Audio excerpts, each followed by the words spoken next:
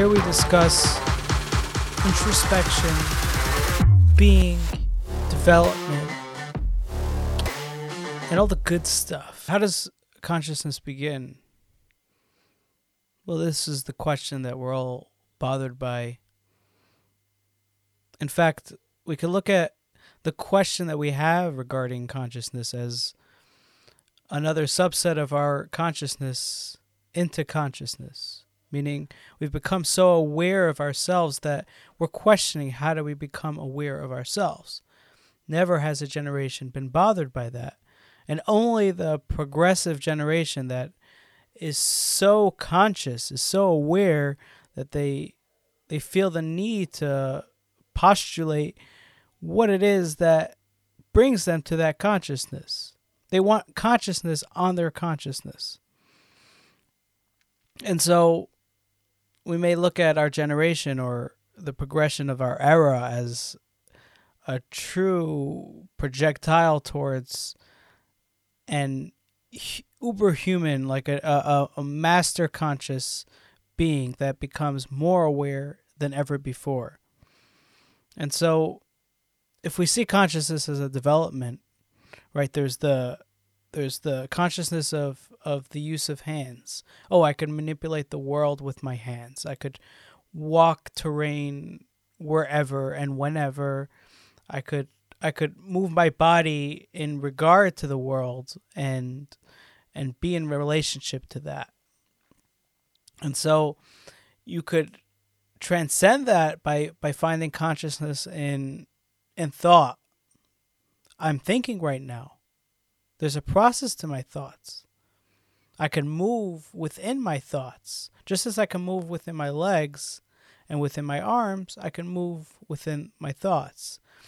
And then it becomes bigger, and I could become more aware of the meta question of my mind, the bigger experience of mine, what it's like to be subjective and what it's like to be conscious. And so there's this developmental strategy that brings us to final consciousness or future progressive consciousness, because it's constantly developing. Why is this important? This is the fundamental question when you want to talk about consciousness. And I find that the importance, the true relevance of consciousness is in its development. The more we discuss consciousness, the more we're becoming aware of it, the more we're developing consciousness itself, the more we're becoming actually more conscious. Okay, so let's say you have your hands in front of you and you're not aware of the fingertips, right? You're not thinking about them. And in fact, when was the last time you thought about your fingertips? And so what if you decided to think about your fingertips in a deep manner, in a conscious manner? Well, what happened is that you'll become more integrated. You'll become more aware of its subtleties. You'll become actually the fingertips. Till now, there's this abstraction of the fingertips. And so somebody in the trade that deals with the fingertips, the pedicure is a way to enter a deep state of consciousness in that area, in that arena. And that is true with any trade and any dealings. Okay, so what's really happening is that there's an identity shift between selfhood, whatever that is, and the abstraction, the thing that you're trying to connect to. Even though that's the body itself, but because there is no awareness, in a constant awareness, where whatever we're experiencing, there's a sub-layer of just the body itself in that conversation. Meaning, when you're walking, are you thinking about the movement of your feet? Or is there this like motion that's there that you could walk functionally, but still there's an abstraction between selfhood and the feet? And what would happen if one became aware of their walking and the subtleties? Well, first of all, they'll regress to the development of walking itself. If somebody spent hours and on end becoming conscious of their walking, eventually they'll start to enter the earliest states of their development in walking. Eventually they'll reach their childhood struggle with walking, and those first problematic areas of how they developed their walking. You know, what was their struggle in the walk? Was it the balance? Was it the stepping? Was it the fear? They'll start to enter the earliest states of walking, because they're becoming aware of what is actually there. So we could see consciousness as just uncovering what already exists. Now, there's another view that we could take on consciousness, that it doesn't necessarily uncover anything because nothing fundamentally objectively exists, but rather consciousness creates the existence. So that if I am not conscious of my walking, I am actually not walking. So how does the task perform? Well, there's this neurological experience, there's a memory, there's the motor memory, and walking is enabled. And there's a proof to this argument that if somebody truly neglected being conscious of their walking, eventually they will lose that connection and they won't be able to walk. If they consciously repress the motor skills, or it's more than the motors, the consciousness, the awareness of walking, eventually all that awareness that was there will fall away, and the memory will fall, and so will the ability to walk. And so this is, I would say, a fundamental argument in the nature of existence. What came first, the sub-layers that consciousness reveals, or the evolution of consciousness which brought existence to be. Now, what brought consciousness? Well, that becomes the chasing tail question, because whenever you get to a new layer of how consciousness became, you are becoming more conscious, but then whatever that is that brought that about needs to be brought into consciousness, brought into light, and then there's a never-ending chase here. I wouldn't believe that there's a stop where it's like, okay, we became completely conscious. I think it's a never-ending destination. It's a journey. And so, again, to the question, what's the relevance of consciousness, and why do we need to pay attention to it? Well, we gave the example of walking. Now, we would want to walk better. We would want to be integrated with our walking. If not, we shouldn't walk. Right? We shouldn't go anywhere. We shouldn't move about our world unless we want to be connected to the steps, to the increments that bring us to those places. And if walking is one of those increments, then neglecting that space, neglecting walking, neglecting the medium to those places is also neglecting those spaces. So really, there's a meta question here of wanting to become conscious, meaning wanting to maintain consciousness for our place wherever we are in the world. So that if you're walking to the store, we want to be conscious about the store. And so we want to be conscious about our walking to the store. Now, if we neglect the walking, we also neglect the consciousness, the awareness of being at the store. Because you could only come to the store with these mediums. And there's a process of you in relationship to the terrain that gets you to the store. And so the terrain is like the door of the store. So you could only open the door of this. You could only shop in the store if you open the door of the store. And so the terrain becomes in the realm of consciousness. You're becoming aware of the steps to the store. Now, why would you want to become conscious of the destination? Let us say the store.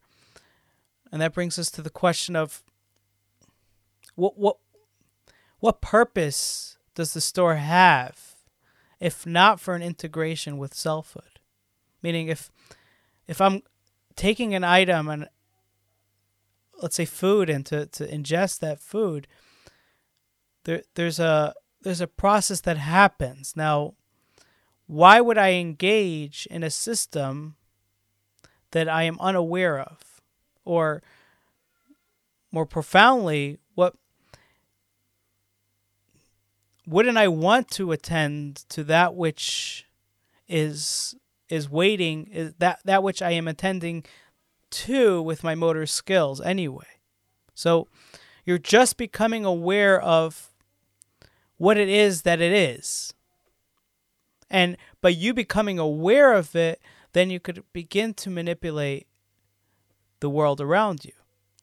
Right? If you're not aware of your motor movements, you're not able to pick up something or drop something because you just lack the awareness of it. And so the more aware you become, the more powerful you become.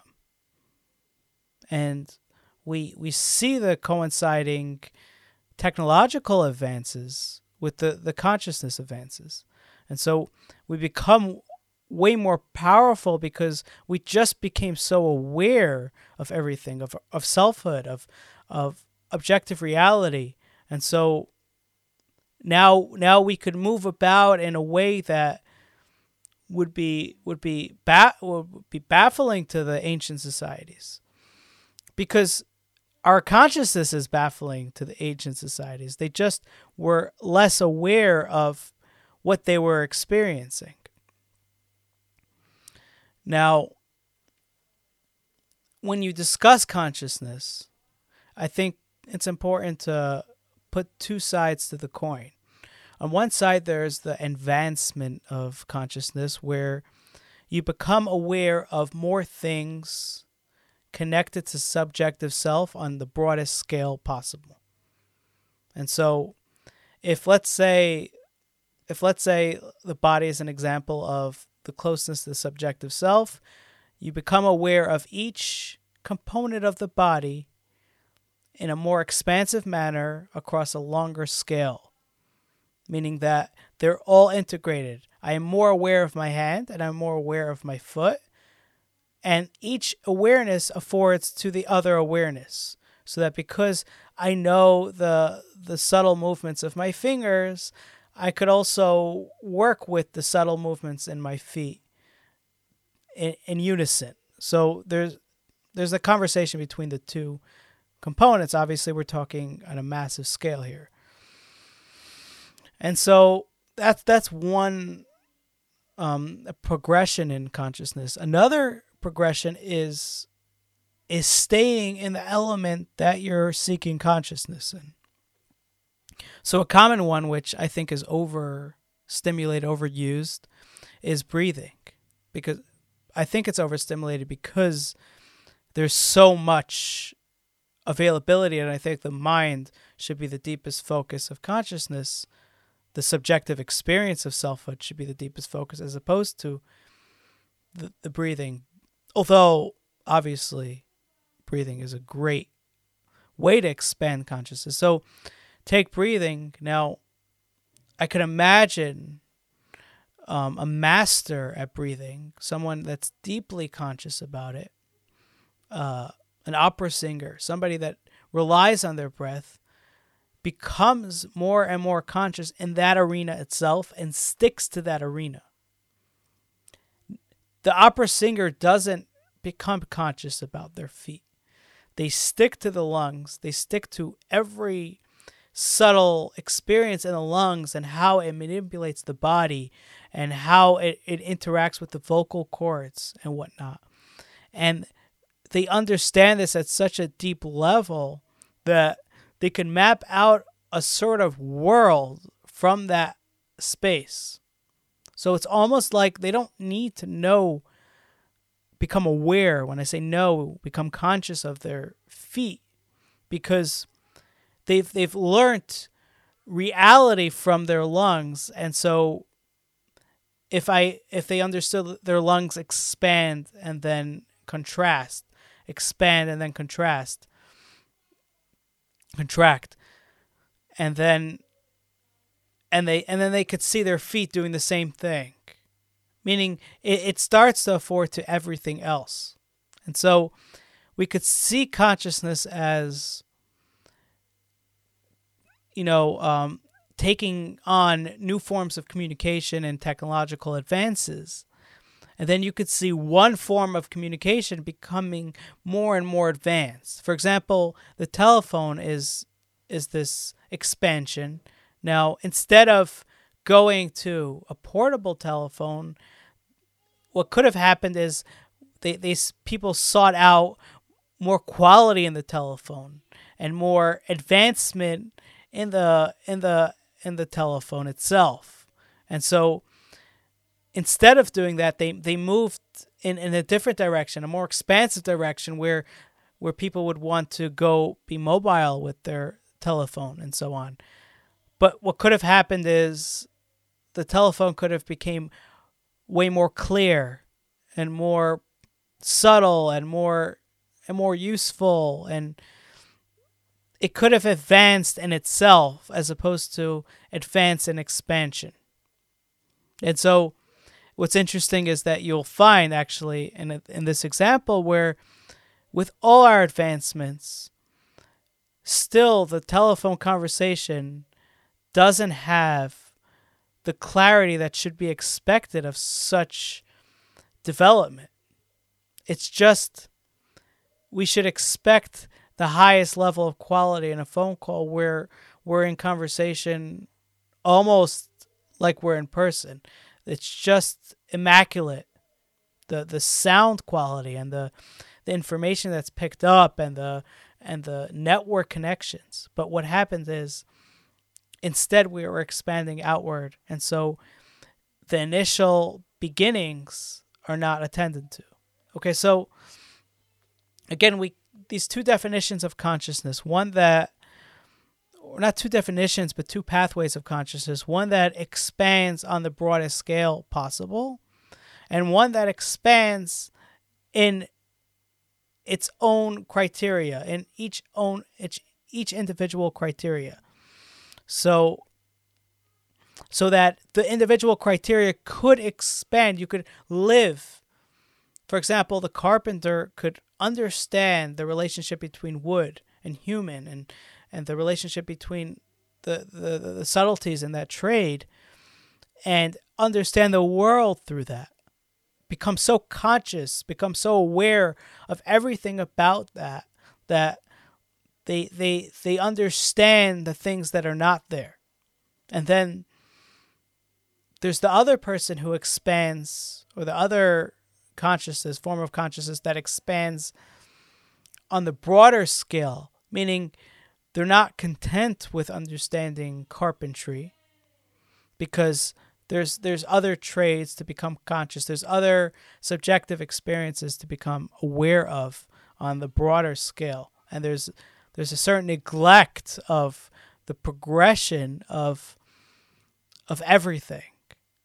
For example, the carpenter is not a conscious of they're not becoming more aware in their trade of their thoughts. The philosopher is.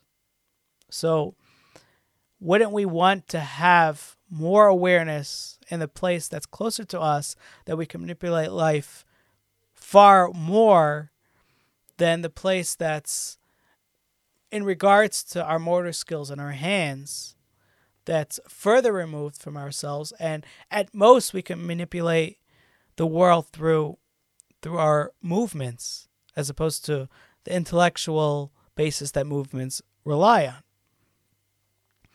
And so what we're really arguing for is a combination of both, so that we're not constantly moving from the telephone to the portable telephone to its later stages. We want to appreciate the levels of consciousness that we obtain before we move to the next level, so that there's an integration between the expansiveness of awareness. I think from this we're gaining a greater understanding of what the purpose of consciousness is, and appreciating where we stand in relationship to consciousness. Thanks for listening, and if you would like to see the video version of this, check out my channel on YouTube.